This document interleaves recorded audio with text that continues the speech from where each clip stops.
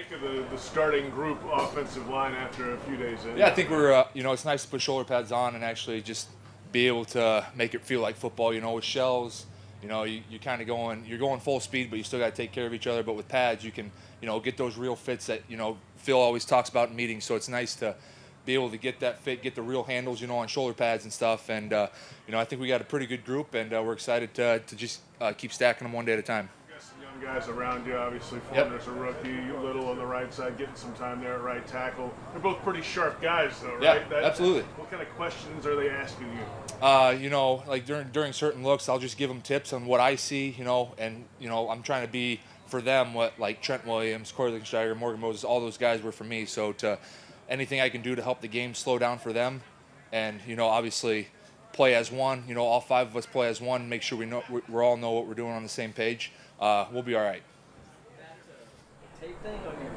Is it normal? Yeah, you normally do that? Ever since college, yep. Really? If I jam one finger, then the other one moves it for me. So. You call it the Spock?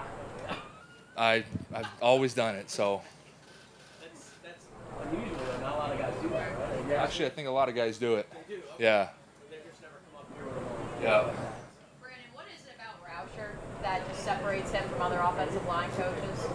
He's energetic. I mean, you can probably hear him all the way over here when we're down doing indie drills. He's energetic in the O-line room. He has a passion for the game, and he's a heck of a coach. And he knows how to incorporate, be serious but still have a little fun with it. So I think all the guys. I can speak for all the guys saying what we're enjoying him a lot. So. How much was he a factor in you wanting to come here?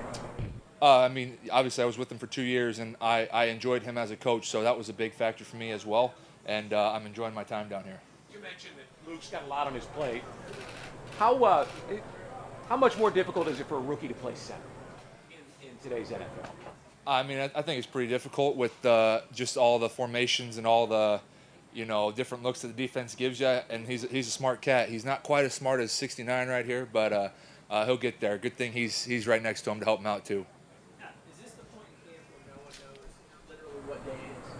You know what I mean? Yeah, absolutely. That happens every year, right? You don't find yourself going, what day is it? Yep, we actually caught ourselves doing that yesterday. So Is it a weird thing you just have to deal with every year? I think you just have to deal with it, and it's a part of the business. So if that's it right there. What's your take on the Guardian Gap?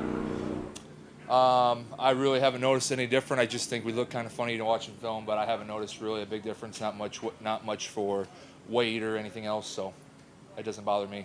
How do you feel about Josh Allen? I think he's all right. He's going to be a good player. He's going to be a good player. Oh, he's right. No, he's a great player. Gives us really good looks during practice.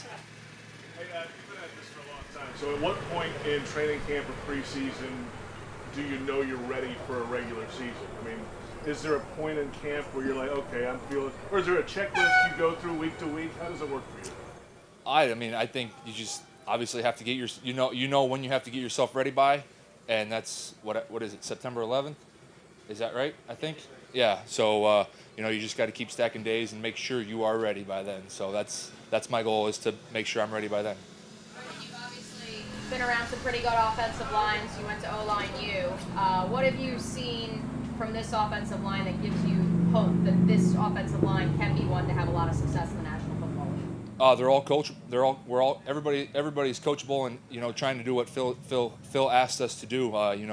You see some of those plays where we're breaking out 20, 30, 40-yard runs. So that's what you want to see as an offensive line. It's kind of cool, doing our job and then seeing Travis and Rock and Snoop, hit those holes, and there's nobody around them. So that's when we know that we're doing our job, and we just got to keep stacking them. What do you like more?